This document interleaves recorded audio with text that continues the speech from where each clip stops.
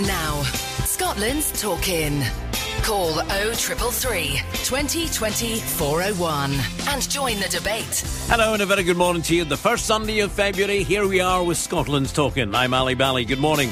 On the programme between now and midday, with the news this morning that the Scottish Government is taking a look at the laws on the sales of fireworks, I'd like to hear your suggestions of what should be done. The Community Safety Minister, Ash Denham, says they're open to all ideas. Everything's on the table at this point. We just really want to hear what people think about how we should use fireworks, how they use fireworks at the moment. Nearly a year and a half after the first baby boxes were handed out to new mums and dads, how many of them have ever been used? There's going to be a review of how it's working, so tell me, what has been your experience? Is it just a waste of £35.5 million? And should we have to pay to park at work? Finance Secretary Derek Mackay's done a deal with the Scottish Greens to give councils the power to put a levy on office car parking spaces. And this is a topic best managed at the local level, enabling local authorities to manage congestion, air quality and local transport. So what do you make of that then? The phone lines are now open if you'd like to join us. 0333 2020 401. Scotland's Talking, the podcast.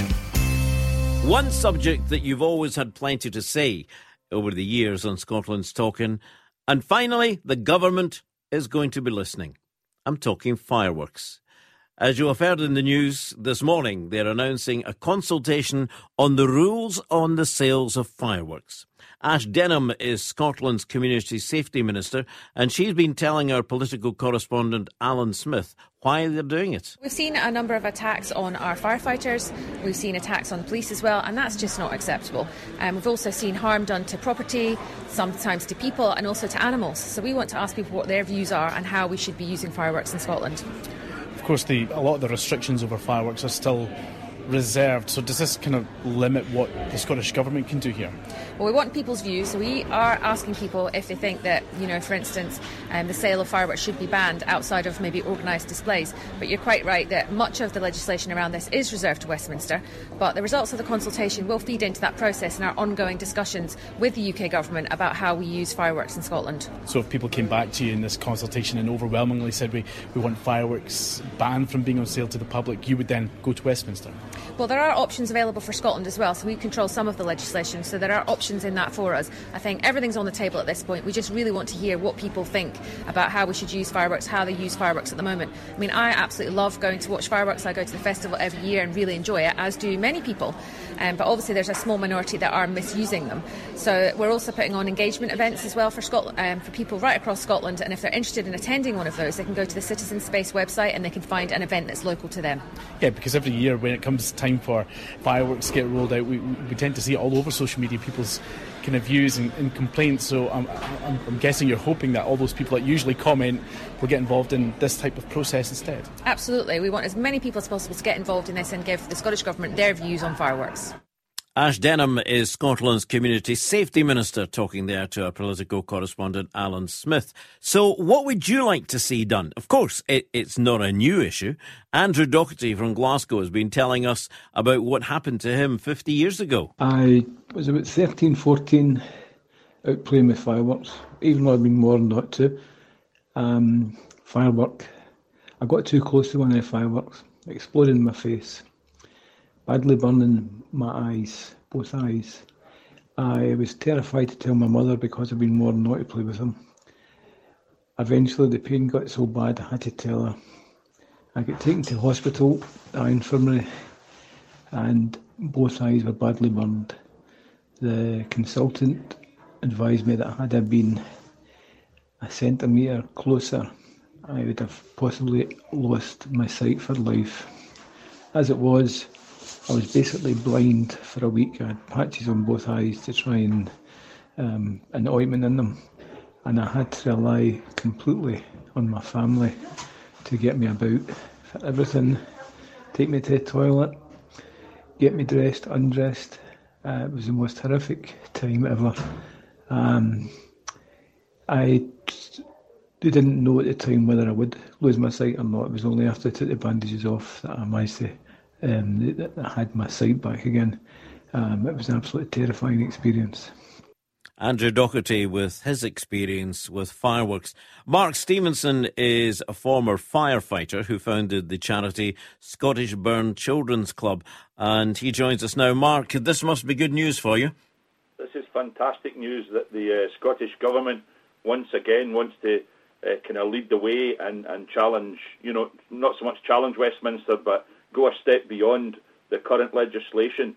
And, we're immensely chuffed, as a word to use, that Scottish children and the Scottish public perhaps are going to get protected before full legislation across the UK gets rolled out.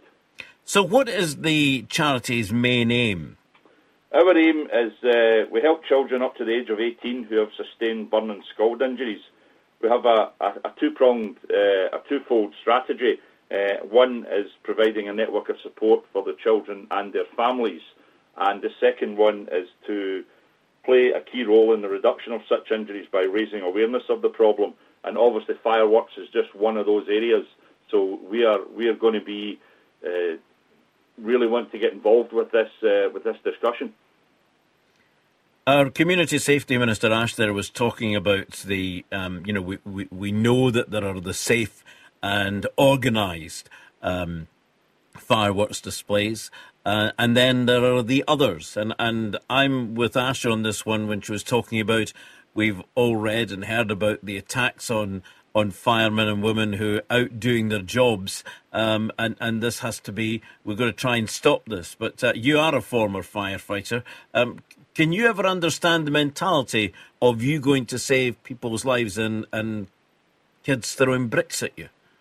No, I certainly don't. And I just, it beggars belief. And for years and years, the emergency services, the police, this is not just firemen getting attacked now. Police and ambulance people are also, they seem to become a target. That blue light becomes a target for some reason. And it's down to social standing, and social understanding. That there's a breakdown somewhere that children seem to think that people who do good in their communities all of a sudden become a target, and they're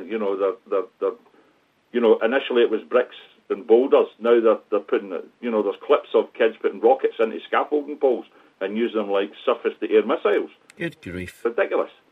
It is when I just don't get the mentality. As you're right, you're saying it's not just the fire service, it is paramedics as well who are out there trying to do a job and save people's lives, and then they get attacked. It just doesn't make sense to me at all. No, it doesn't. So, as far as your organisation are concerned, the Scottish Burned Children's Club, you say you want to get into this conversation with the Scottish Government. What would you be pushing for? What were you looking for then? Well, we've been campaigning. We're very proud to have a young lad called Ben who was struck with a firework in his chest at an organised display. Sadly, an accident happened and he was struck in the chest by a rocket. And Ben came to us and wanted to stand up and show off his wounds and scars and say, look, this has to stop. The sale of fireworks is something that, we want to try and control. We've kind of realised that the retail machine is a lot bigger than we are, and, trying to get these things stopped, it's embedded in our culture now, the celebration of a man that was trying to kill the Scottish king. The fireworks are bought for birthday celebrations and New Year celebrations.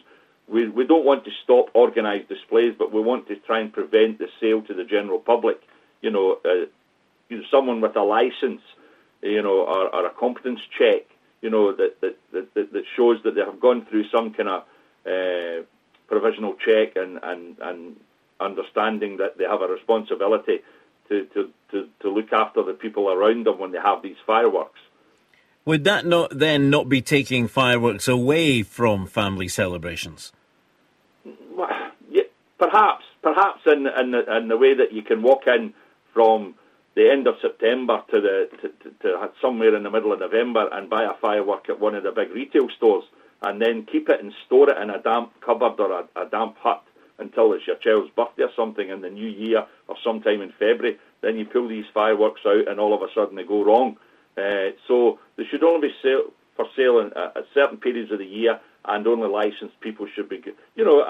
Someone in the general public could perhaps apply for a licence online and go through a competence check. Mm-hmm. And what about supermarkets? You know, I'm talking about not just any supermarket. You know, a lot of supermarkets do sell them round about that particular 5th of November date. Do you think they should really be on sale alongside your foods and your groceries and things? Most definitely not. Most definitely not. I would like to see perhaps one of the big retail firms coming in and on this discussion and just show a bit of responsibility and say, well, actually, we want to be the first big retailer that says, well, actually, we're going to restrict the sale of fireworks and we're going to do it properly with the government's, rubber stamp. Right, so they actually get in there and take a lead rather than being left behind. Very much so. There's, I'm throwing it out there. I'm inviting one of the big retail giants to come in and sit beside us and sit with the Scottish Government and say, well, yes, we want to be responsible in the community that we serve. I remember, I don't think it was last year, it might have been the year before on this programme, a caller just calling in and saying, I would say, and I remember him saying, he says, I would say to supermarkets, do you really have to? Is it really necessary for all the money that you're making over a month on fireworks? Is it really necessary? Please think again. I think the reason they do it is because it's the public's. There's a demand there, supplying that demand. But I think if there was a restriction on the sale, I think the odd person would turn around and say, well, they're not available, so I'm not going to buy them. They're not readily available. They're not in front of me. So, they would think twice about, but one of my local retail units, I was abhorred when the last firework period, they were selling fireworks next to dog food and cat food. Yeah. Pets. Mm-hmm. Pets are at risk as humans at this time of the year. So, a smile of irony was on my face, that they hadn't thought about the display, where it was placed, so that there's not much thinking goes into it, I don't think. But, yeah, it would be great if one of them became responsible enough and adult enough to stand up and say, well, actually, we're going to protect the community. Right. Mark, just stay with us for a couple of seconds, if you can. Yep. We'll invite calls now. Your views. I'd like to hear your views. Is Mark taking too strong a view there, or do you agree with him? 0333 2020 401. William Cherry. Hello, Willie. Good afternoon. Good morning, Ali. Hi, good evening to you. How are you doing? Not bad. Good. I quite agree with the gentleman who was on the line a few minutes ago. Right. I would say definitely make it tighter for the retailers to sell fireworks to members of the public. Right, so tougher legislation. Yes. Mm-hmm. Right. And do you think the members of the public, would you take it as far as saying they shouldn't be able to buy them at all? That's correct. So a bit of support there, Mark, for you? Yeah, that's fantastic news. I'm sure there's 10 others out there that are going to disagree with us. But yes, I mean it's common sense in today's society. We're really trying to protect the future of Scotland, and that future is protecting our children. And this is a start with fireworks. And William, is it something that you go out and buy, or is it a long No, time? I don't. Yeah. Because I am a guide dog owner, Ali. Right, okay. And my dog is absolutely terrified of fireworks. Every year, my dog is terrified. And do you have to keep the dog in? I've got to keep the dog in. I don't work my dog when it's fireworks. Which means you're trapped as well, then. Mm-hmm. Indeed, right. Okay, William, thank you very much indeed for your call. That's a good one, a good piece of support there for Mark. We'll go to another call in a moment, but Mark, the in general terms then, we're looking at, you would like to see a complete ban rather than just restrictions. Is that fair to say? A ban for sale of fireworks to the public. A full ban would be the way what we would request, but we're conscious that we may have to take this in stages. Right. Let's see what Marjorie in Forfar's got to say. Marjorie, good morning. Good morning, Ali. Good morning. Your point. My point is, I'm a guide dog owner. I've had guide dogs since 1981, and I had to retire 2 of my guide dogs early because of firework problems. And all of my working dogs have had a fear of fireworks. Now, 3 of them worked full term. But during the firework time, we were very reluctant to go out. The dog was reluctant, and if he did hear any slight noise, he'd be looking, and being a bit worried. And it really is. It seems to have got worse over the last maybe 5 or 6 years. It's not just a couple of days running up to, say, Guy Fawkes or New Year. It's now, a month, 6 weeks, and it can be quite a bit after New Year as well. And, as regards my working dogs, obviously it limits my mobility pretty much, over that time when all these fireworks are going off. And kids have no regard for, animals in general, but obviously working dogs. And not being able to see, you suddenly hear a bang. So, of course, you jump, you react. It's perfectly natural to do that. So that then transfers to the dog. And I certainly would be quite willing to do anything I could to, make the government listen. Well, I think that's a good view, Marjorie. Thank you very much indeed for that call. And there's 2 calls from guide dog owners, not just dogs, of course, that are affected, many animals. But I would think you, Mark, as looking at the charity, the Scottish Burn Children's Club, away from animals, we must look at the injuries that children receive as well. That must be up the top of the list there. Very much so. I mean, one of the things that we look at as well is that, the cost to NHS Scotland. I'm not quite sure what it's cost Ben over the last 7 years who's been receiving treatment, what that actually, in pounds, shillings and pence, what that actually means to the cost to the NHS Scotland. So if we can prevent those injuries, it frees up money to be used elsewhere in our communities and the hospitals.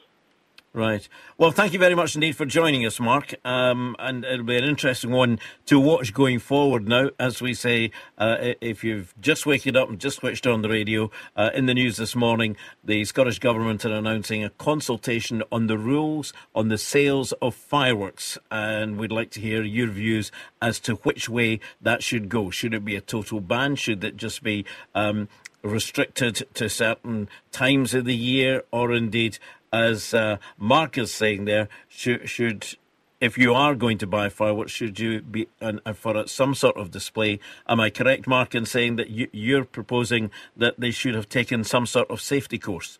Yeah, most definitely. An online competence course that allows them to then answer a whole range of questions and answer those questions competently, be issued with a certificate that then take to an on-board retailer who's in the system and purchase their fireworks legally.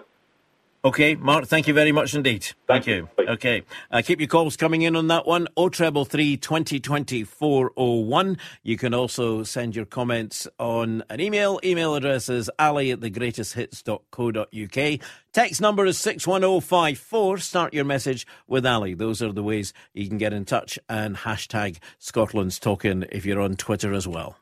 And just before the break, you heard from Mark Stevenson, a former firefighter who has founded the charity Scottish Burn Children's Club, and quite a few comments coming in on social media and on the phone lines as well. Love to hear from you. It is Scotland's Talking, so if you want to talk, come on board. 0333 2020 401 is the number. Philip, hello. Good morning to you. A very good morning, Ali. Right then, what's your thoughts? Well, I've long been opposed to this public sale of fireworks, and I'm glad that the Scottish Government are now finally getting their heads round and listening. What we're dealing with here is pyrotechnics, Ali. You're not allowed to buy grenades. You're not allowed to buy dynamite. You're not allowed to buy nitroglycerin. So why are you allowed to buy fireworks? Why are they allowed to be sold just over the counter as well?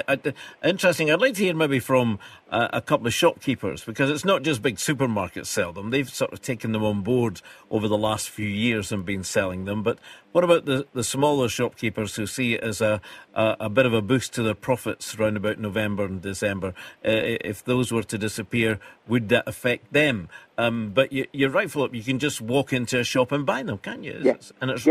Is it wrong or is it right? Well, I would leave it here. Obviously, with the small shopkeeper, right, they've got to try every means, but I would ask these people, these small grocery shops, okay, fair enough, they've got to make a living, but what about the human cost? Have they thought about that? They're selling these things that are potentially are explosives, right? And they could be courting a disaster. Is that though, Philip? Is that the shopkeeper's responsibility? If they can sell them, I think you used to actually have a shopkeeper had to have a license to sell them. I'm not sure if that's still the case, but if they've got that license to sell them, is it really their responsibility if they get into the wrong hands? No, they've got. Sorry. Once the money's changed hands, like technically that's the shopkeeper's responsibility ceases. You see, I mean, it's really on it's the buyer. You know, no, they know that these things are potentially dangerous. Right, it's up to them take care of them. You know, but you've got the irresponsible clowns. You know that they buy them. You can guess the rest, Ali. Right.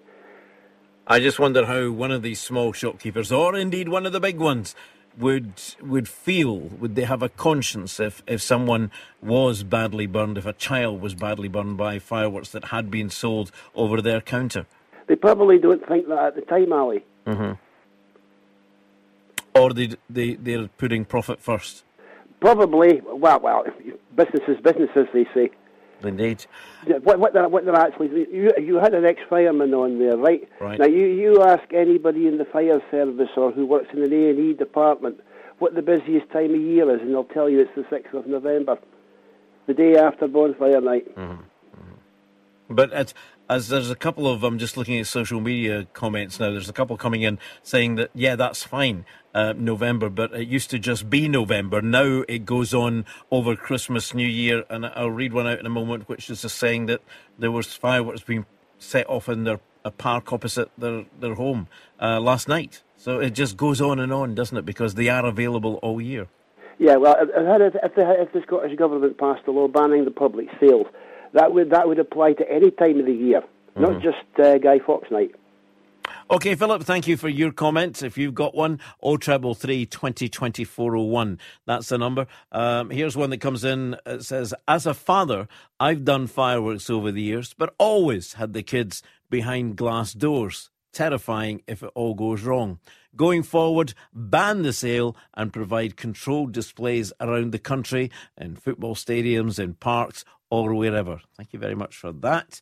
And there's one here that says, those of us that suffer with PTSD live with the dread of fireworks. It's time to ban the use of them. Out with organised displays.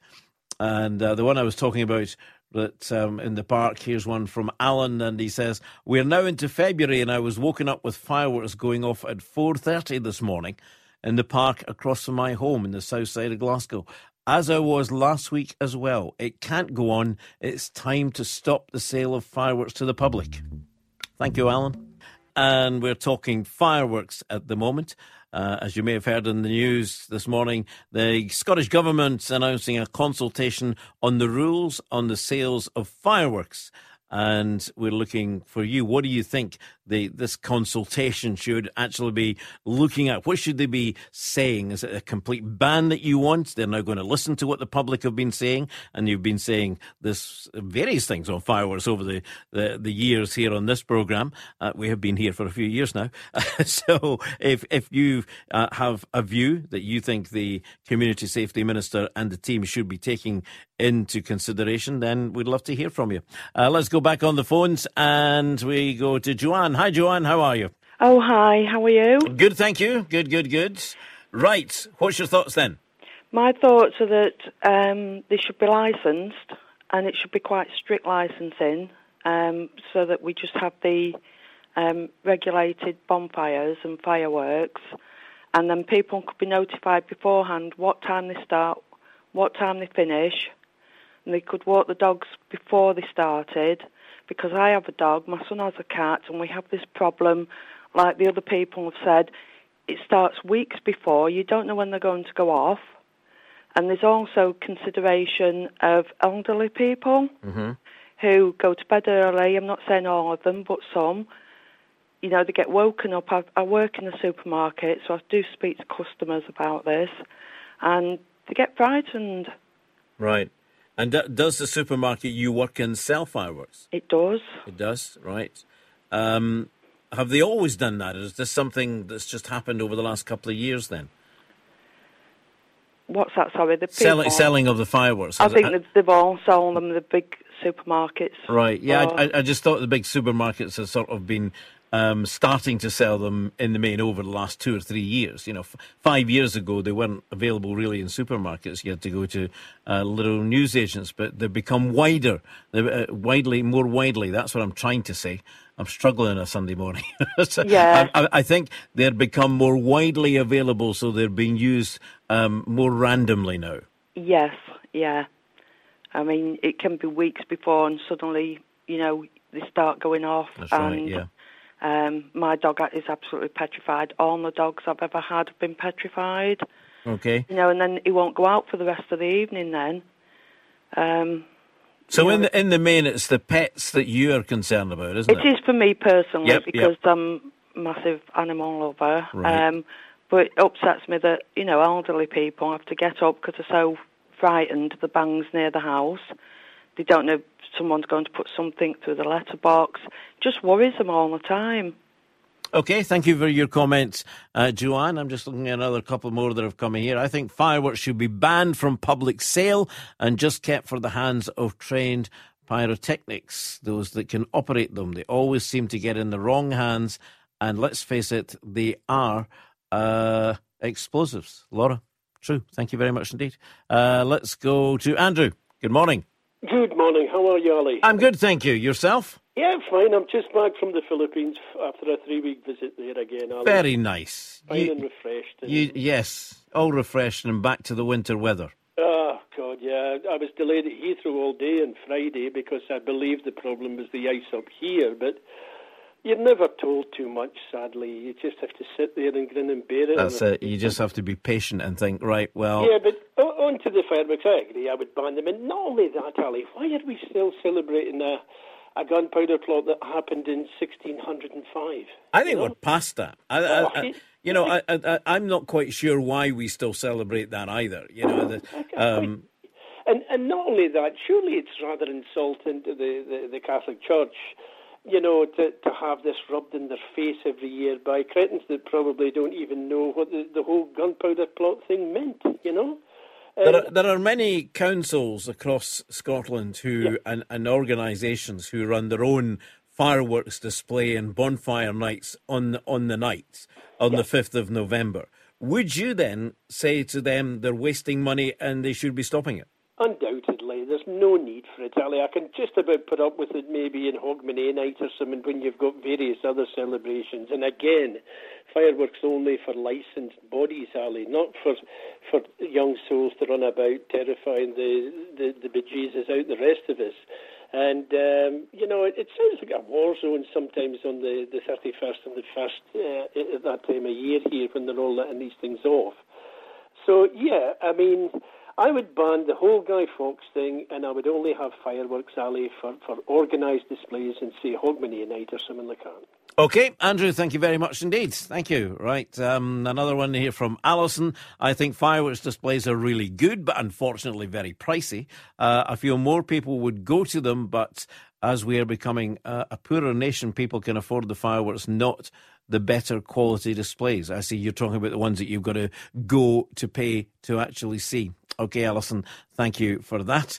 And another one that says, good morning, regarding fireworks, this is from Bill. Regarding fireworks, I'd ban the sale of them to the general public. By all means, have organised displays conducted by trained people. Bill, thank you very much indeed. If you have a comment on the fireworks situation, and this follows on from the government announcing this morning that they are going to run a consultation on the rules on the sales of fireworks. So far, on your calls, you're making it quite clear that it should be banned for general sale to the public and only for organised displays. Are you disagreeing with that? If you are, let me know. 0333 2020 401. You're listening to Scotland's Talkin', the podcast. Join the conversation on Twitter at Scotland's Talkin'. OK, so here's another one that comes in that says, can't talk for all retailers, but our local Tesco only sells fireworks 1 week before the 5th of November. They're kept separate from anywhere else in the shop, and they're locked in a cupboard, and are only sold by a few members of staff who are licensed to sell them. Thank you very much indeed, Eleanor, for giving us that one.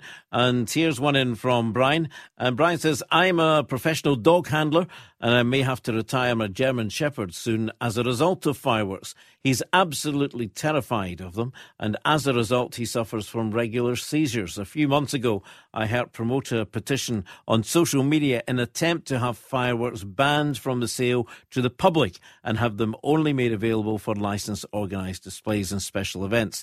The petition received 298,189 signatures and was debated in the UK Parliament at the end of November. More than 80% of these signatures come from the UK, pet owners and animal lovers. However, the outcome of the debate resulted in no changes having been made to the current law whatsoever. Let's hope that the Scottish Government will give us some positive action on the sale of fireworks. Ban them from public sale. Says Brian. Thank you very much indeed, Brian, for your comment as well. Some more that are coming in here. My husband and I are lucky enough to see the fireworks display from our back door on Guy Fawkes Night by the council who organises it. But what about the public? How can't they get into an organised display of fireworks? From Laura and Robert. Thank you. Well, it just depends who's organising, doesn't it? And some of the councils do it free of charge. Other charities run fireworks displays to raise money. Here's one that says, I think the fireworks should be banned from public sale and just kept for the hands of trained people. We've had that one a couple of times as well. So in general, that's what the feeling is that we're getting, is that certainly into the programme on social media and the calls. If the government are going to be listening, and certainly from the Scotland's Community Safety Minister, who was on it earlier on, Ash Denham, certainly says the government are going to be listening. They are now going to have a consultation on what the public feel about the rules on the sales of fireworks. So if you want to get involved in that, then please do to make your comment as well. And earlier on we heard from Mark Stevenson, former firefighter who founded the charity Scottish Burned Children's Club, and he says this is just what they've been waiting on, and they've been campaigning to make us have to take an online safety course and prove it before being able to buy fireworks. We'll keep that going. If you've not commented and you would like to, then love to hear from you. Here's the various ways you can get in contact. You can use the phone. It's 0333 2020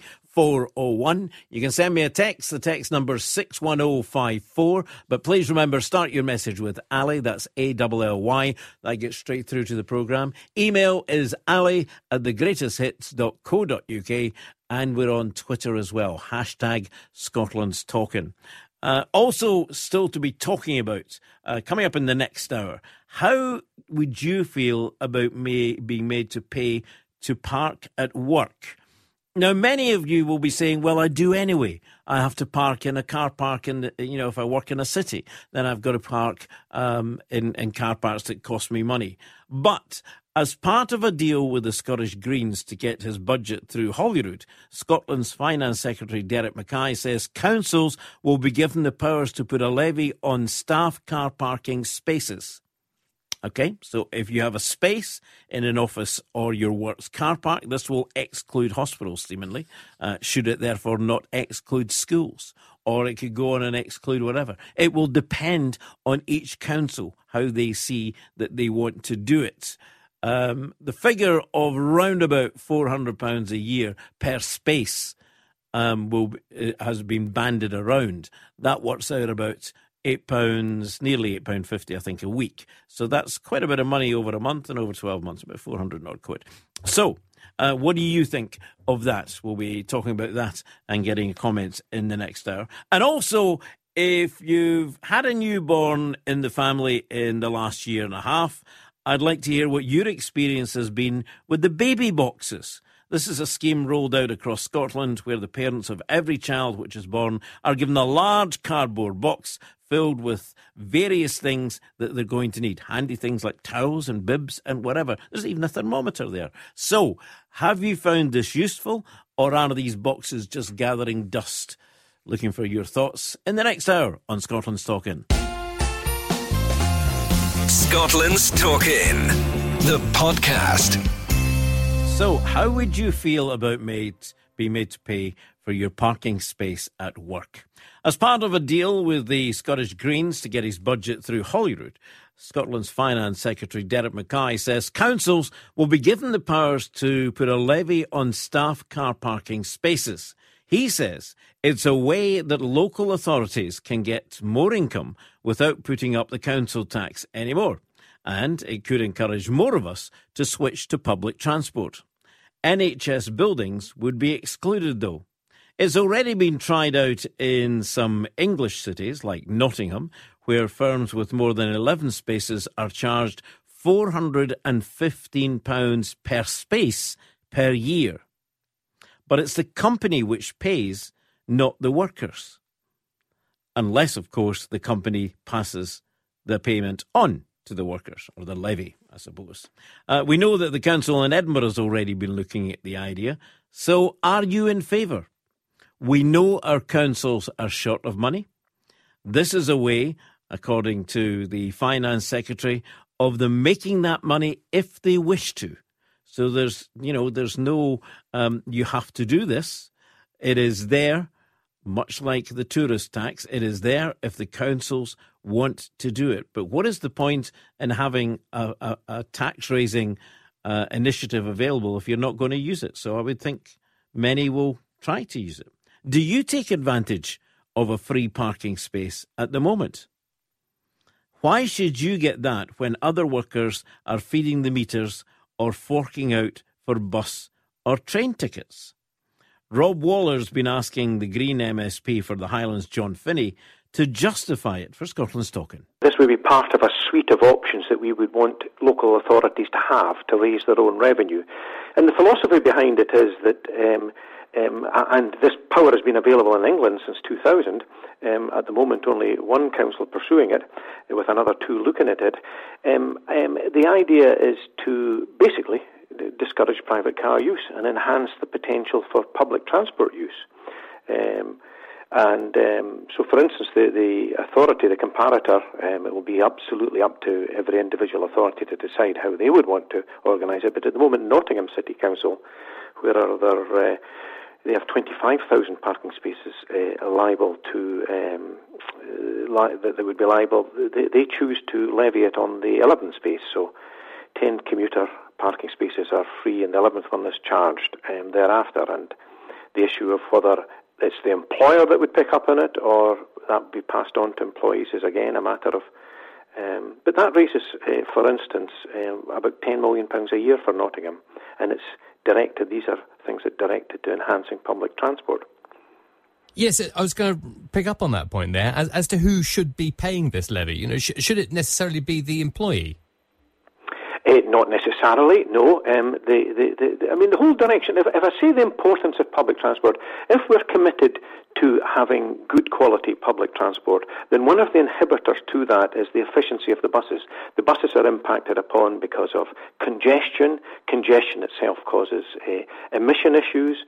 40,000 a year in the UK die as a result of poor air quality, directly attributable to emissions. So there's a number of things that can come together to make this a very good option for a local authority to have, and it should be about encouraging people to make better use of public transport, and public transport being better because there's less vehicles about. John, I have to be at my desk at 5 o'clock every morning. Should I have to pay to park my car outside the radio station? Well, firstly, I'm sorry you have such an early start. I think this is where the flexibility needs to be built in, because, for instance, there are people who have a prerequisite that they have their vehicle at their work for use by their work. I think these are all things, the fine print of that is to be worked out. and discretion given to local authorities. What this shouldn't be about is more imposition from central government. This is about providing an option for local authorities to design a scheme and implement a scheme that best suits their circumstances. And it may well be, and there are some places where you can get a bus at that time of day, that monies directed from that will enhance public transport opportunities. So it may be a slow process, but there are certainly opportunities. So, for instance, in Nottingham, since 2005, there's been a 33% reduction in carbon emissions. That's really good. That's really good. A third of an increase in cycle trips. Now, not everyone can cycle. Absolutely accept that. This is about providing local authorities with an option to design as they see fit. OK, I'm not sold on it, but what about you? John Finney talking there to Rob Waller. He's the Green MSP. John Finney is, of course, not Rob Waller. For the Highlands, and justifying or trying to justify the extra parking or paying for parking at a parking space at work. What do you think? Is it the right way to go? Is it the wrong way to go? I think, there's an awful lot of detail has to be going into there because, as Rob said, if he's going to be at work at 5 o'clock in the morning from where he lives, there's no chance of getting a bus. Same with me. There would be no chance of getting a bus if I had to be in here early in the morning. There must be thousands upon thousands of other people in the same situation that they can't get public transport. So it might be great for big cities, but what about the rural areas? What are your thoughts?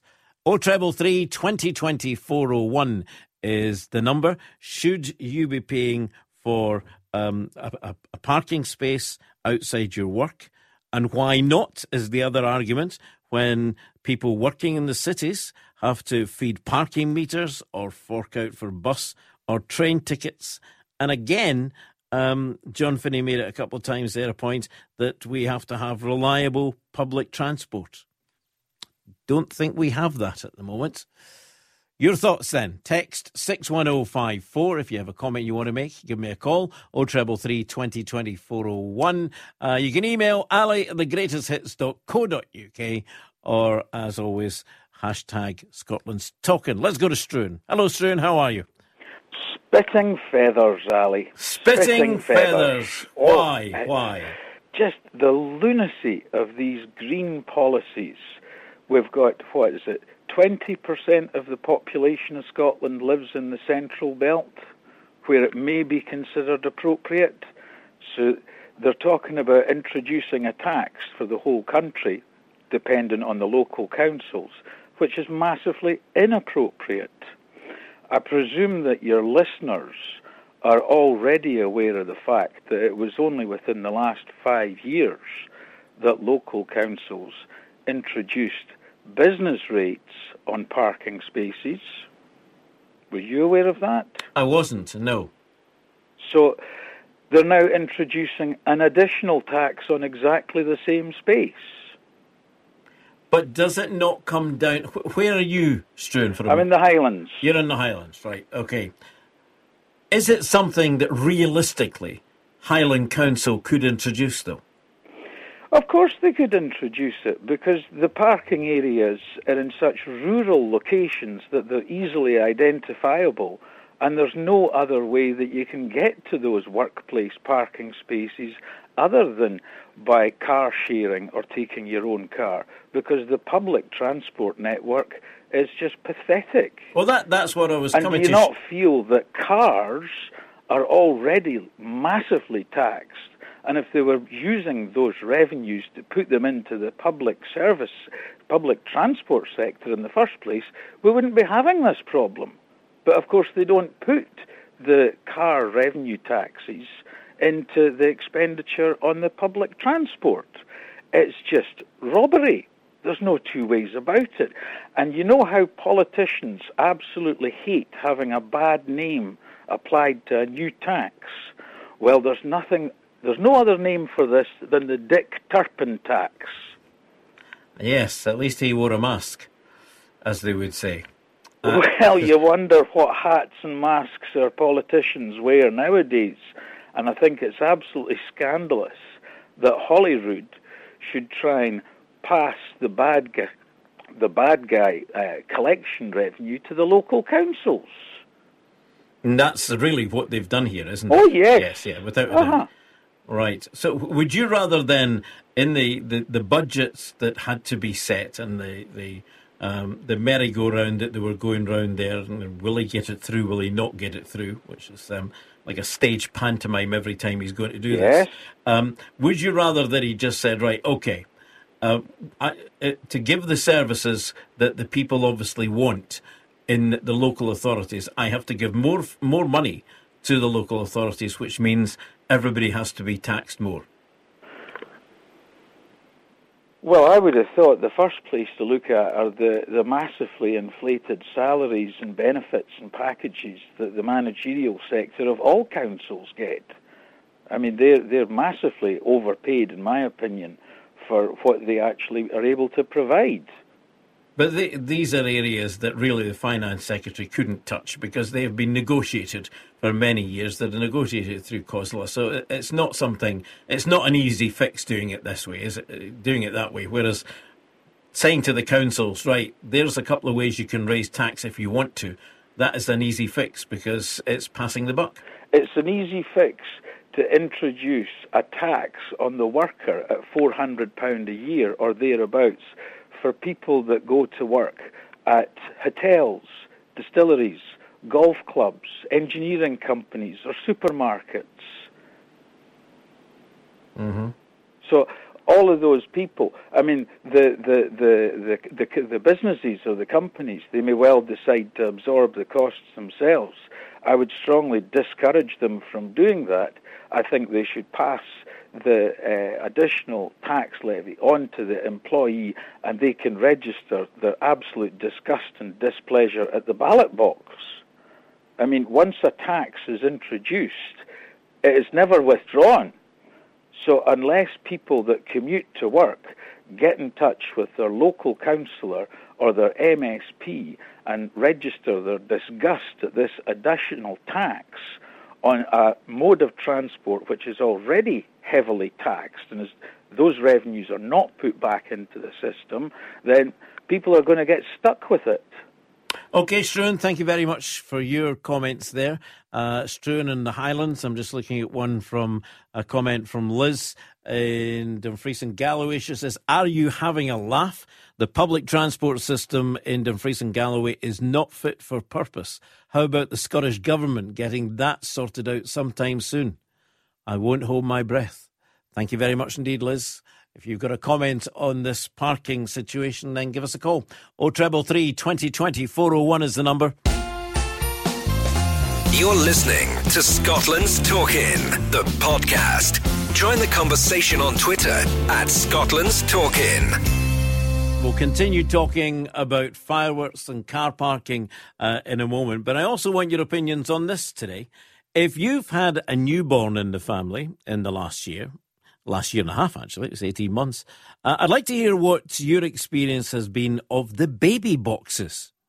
Now, this is a scheme rolled out across Scotland where the parents of every child which is born are given a large cardboard box filled with clothes, handy things like towels and bibs. It's basically to give the family and that child a good start off. There's even a thermometer so you can check on the baby's temperature.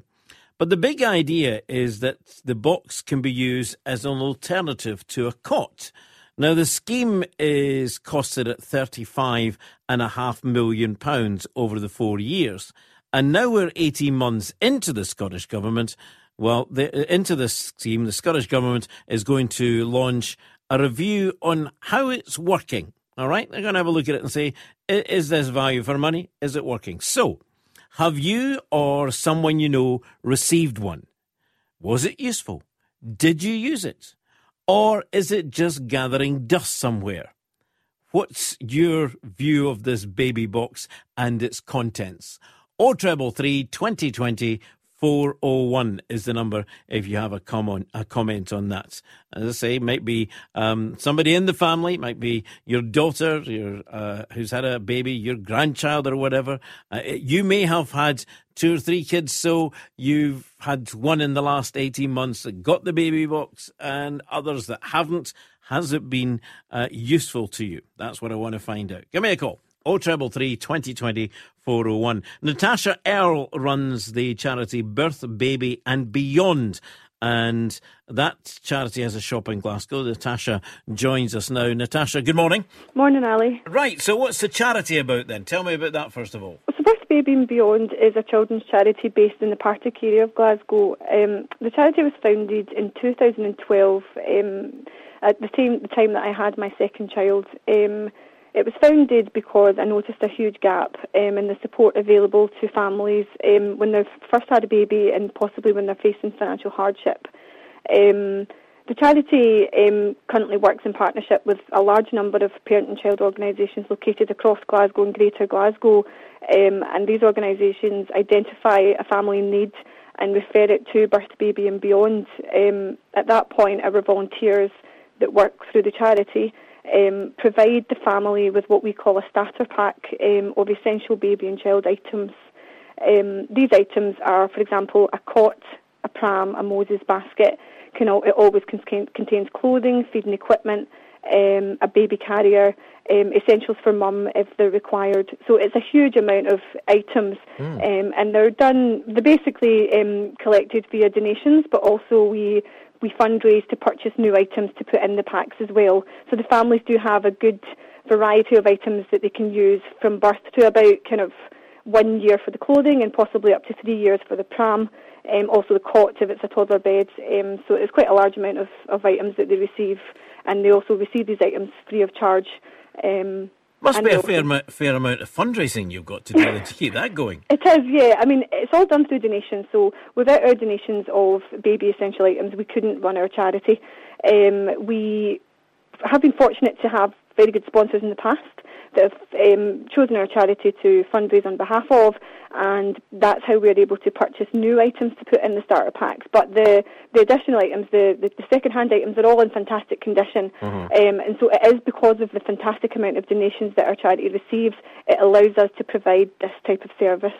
So you provide a mum in need, or a dad in need, whichever, you provide them with a cot, and the government provide them with a cardboard box. Yeah, well, basically, our charity was founded in 2012. We noticed in 2014 a huge increase in the number of people applying for our service, and then obviously the boxes were as of 15th of August 2017, babies due during that time and after would be able to receive a box. Now, I have 3 children, and my third child was born in October 2017, so I received a box. And the boxes are designed to be as a sleeping area for the baby, and they are based on the Finnish boxes that have the same idea. Now, the boxes, we speak to parents nearly every day about the experiences with the boxes, and also we've spoke to thousands of parents before on what they need when they first have their baby if they're struggling financially. And I think at the time that the boxes were launched, there was 62%. It was estimated that 62% of parents wouldn't use the box as a cot. I think the main sole idea was to try and use the box as a cot to reduce that cost and to give a safe sleeping area. And given there is families that have used the box as a sleeping area, as some form of cot, but a lot of them, families we've found, have used it at the grandparents as an extra, or they haven't used it for somewhere to put the baby to sleep in, but they've used it to store the baby items that they have in it. So, sorry, to answer your original question, we do provide a cot in all of our starter packs, also normally with a Moses basket as well for the families. Right. Hands up here, because I'll say we're guilty. As grandparents, we were given this box to put in our garage in case it's needed when the latest grandchild came to stay over, and it's never moved out the garage. But that's not saying that it's not useful, because the feedback I've got is that all the items in the box were used, and were very welcomed. Yeah, no, I agree with that. I mean, like I say, I received the box and I was excited to receive it. And like most parents that have received the boxes, it was a special memory and the kind of, when their babies were born, it's something new. I think a lot of families in Scotland that are entitled to these boxes also feel they should be entitled to something because they may be not entitled to other things from the government. Everybody's situation is different. But I think that there's that thought of the box is, it's a really nice idea, it's a really nice gesture. The contents in the box are useful, but some of the feedback that we've had from families, some of it recent, some of it, over the kind of 18 months that the boxes have been about, is that some families had expressed concerns on the size of the box to put a baby in, and that they thought possibly it could be shallower, it could be made from a different material, possibly a clear material, so you could kind of see in the box from an angle rather than looking over the box. The items in the box are good. I was happy with the items that I got, but there has been suggestions of more reusable items such as breast pads, nappies, things that continuously cost money throughout the duration of the baby's first year. Other families said that they would have rathered the money because some of the items in the box they didn't need, and they could have reduced the costs of the box for the government if they were able to opt out of certain items or if they were able to receive some funds to what they were specifically looking for. So there's the contents of the box generally, there's been a great reception to them, but what we found as a charity is that we've received hundreds of these boxes as donations from parents who are really wanting to do something good. They want to give this box over to say, we don't need it, we don't need the contents in it at this point, have the box. And what we found is that most of the boxes are completely as they would be when they were delivered to the family. Really? Yeah. So you're getting them given to you to sell in the shop then? No, not to sell in the shop. What we're doing is families are trying to do something good to give us the box, thinking that we would then give it to families in need that we work with. Right, okay. But because they are the government boxes, we've basically stored all the boxes that we've been given from families looking to donate, and we've stored all the individual items from the boxes, and we've got a warehouse where they are currently being stored, and we were hoping that when a review is done, or maybe even halfway through the 4 years at the 2-year mark, that we could look into kind of evaluating how we found the boxes as well, and kind of collecting everybody's thoughts and ideas, and hopefully trying to have a bit more information to pass over. So how many of these boxes have you got then? Okay, so we've probably got, we get box item donated 6 days out of 7. We currently have bags under our counter in the shop where we put all the baby box donations equipment in. The main boxes themselves, so we've probably got just under 300 boxes. Now, I know based on, I think the approximate number of boxes that were given out in the first year was 52,000. So people may say 300 and that is a drop in the ocean. And they could be right to say that, but the thing that we've realised is that we've also got a huge amount of the contents of the boxes that are, haven't been used and unopened. And I think that maybe the people that have donated it to our charity have thought that they could use it and maybe just felt that they don't need it and it's better to pass it on, which is a great way to do it. But it's still, for us, for just being in Glasgow and being a local charity, there is a lot of boxes for us to be receiving based on the fact that families can opt in or opt out. Mm-hmm. Hang on there, Natasha, because Audrey's phoned in. Audrey, good morning. Good morning. Good morning. Tell us about you and your organisation then. Well, I'm actually founder service manager of Glasgow's #1 baby and family support service, and just like Natasha at Birth, Baby and Beyond, we do get the boxes donated also. We're slightly different in terms of we work with people in hardship and working poverty, so we actually accept self-referrals as well as professional referrals from the NHS and social work and various things. In order to have a self-referral made, we visit the clients, and what we are finding a lot of the time is when we're going into the houses, the boxes are they're used as like pet beds and, storage boxes, and the kids are going up and down the clothes in them. They're just these parents that we're dealing with are, they're in real poverty, and a box to them really, it doesn't justify, the amount of money that's been spent on it.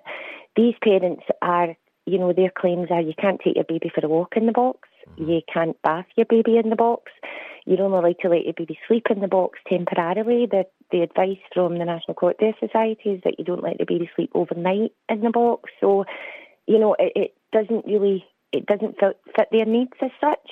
So, if they... Sorry to interrupt there, Audrey. I'm just... No. Just while this is going on, I'm thinking, are we better without the boxes but giving the new mums and dads the contents?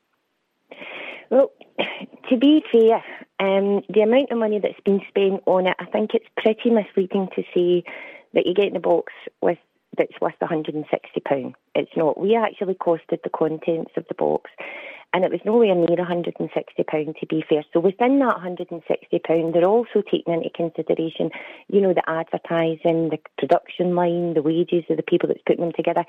You're not actually getting a box with £160 worth of contents in it. There's a lot more involved in that £160 than what you're actually receiving. And we just feel, for instance, we give out baby packs, we give out baby clothing packs, and we give out baby equipment packs as well. And we did a costing of them at baseline prices. So that basically means we have priced the contents of what we would put in a baby pack against the cheapest shops that we could find within Scotland that would supply these things. Now, our baby packs, the clothing pack, it's accumulating to the cost of £89, and the baby goods pack is accumulating to £345. Now, we're doing this free of charge because we're accepting donations from the public. So, in 24 months, in our 24 months of operation, in total, to the City of Glasgow, we've given out £851,542 worth of goods. And it's not cost us a penny. Yeah. So if we can do that free of charge, and we're giving them all the essentials that they need, that they can take their baby a walk in, they can bath their baby, they can leave their baby to sleep in it overnight, why is the government spending $35 million on something, that's got limited use? And it's for very few people, really, because people aren't getting what they need out that money, the money that's spent on it. Natasha... Yep. In a word then, the scheme has cost £35.5 million, or it will cost over the 4 years. Mm-hmm. Is it worth it? What will you be telling the Scottish Government? We don't think that huge cost is worth it, no. We feel that money, that part of that money could be better spent on helping families in serious kind of poverty situations, and we also feel that, for example, we had some feedback that was quite positive to think that, a lot of families that are struggling to get back to work for childcare, for example, money could get spent on that as well. So we work with families facing severe financial hardship, but also working families. So we work with a huge variety of families. Mm-hmm. So we're getting views from families that are in severe poverty and families that are trying to simply pay the bills to be at work. So I think we could kind of span it out over a variety of different families and people. Albeit, I will say on behalf of the public that we spoke to, on behalf of the families, they do like the boxes and they are happy with them. But I think when you look at the costs and the figures and what possibly that might be able to do for people that we work with, like Birth Baby and Beyond, working with people in serious poverty, but also working families, I think there's more conversations to be had on the matter. Natasha, thank you very much indeed. Audrey, thank you to you as well for calling in on that subject. So, both thinking there, I think it's fair to say that the money could be spent in a better way. What is your thoughts? Have you received one? Do you agree with Audrey and Natasha? The money could be better spent, or has it been a welcome addition to the things that you needed? Have you used them? Scotland's Talkin', the podcast. On Scotland's Talkin' this morning, we've been looking at the fact that the Scottish Government is now going to have a review on the sale of fireworks, looking at the laws of the sales of fireworks. And quite a few comments coming in about that, so we shall run through some of them in a moment. And also we've been talking about parking and the fact that you may be asked to pay to park at work. That was part of the deal the Scottish Greens carried out to get the budget through this year, and Derek Mackay siding with them on that, and coming up with the fact that you've got the local councils will be able to charge for parking. Loads of comments on that. And also, of course, we had the story there about the baby boxes and the money that's been spent on them. Let me just say that here's one that comes in that says, Ali, if people can't afford the basics for their newborns, should they be having children? Since when was the responsibility of raising families been down to charities or governments? This only encourages dependency, and the money would be better spent promoting self-accountability and responsible family planning. Thank you very much for that. And let's go on to the car parking situation. Here's one in from Janice, and Janice says, it's the double standards of the politicians and the like that I can't stand. They're chauffeured around in what is deemed to be treasury vehicles, which is basically a benefit in kind, but of course are so-called so that they do not have to pay taxes. We, Joe Public, are taxed to the hilt on our vehicles. Road tax, benefit-in kind tax for having a company vehicle in the first place. Chauffeur tax, if you're lucky enough to have a chauffeur, and now car park tax.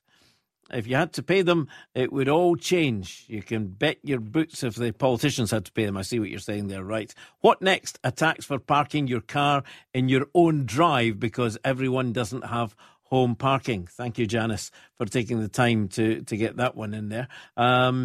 Fireworks, one in from Liz. Liz says that, morning, Ali. Would like to start off, think organised fireworks displays would be the safest way to go. The reason being that fireworks are becoming more and more dangerous by the size, and they're getting larger, and they become also very dangerous. Also, on the subject of dogs that are terrified of them, it might be a good idea to introduce a puppy to all different noises, including fireworks, so they will be used to them. Thank you for that.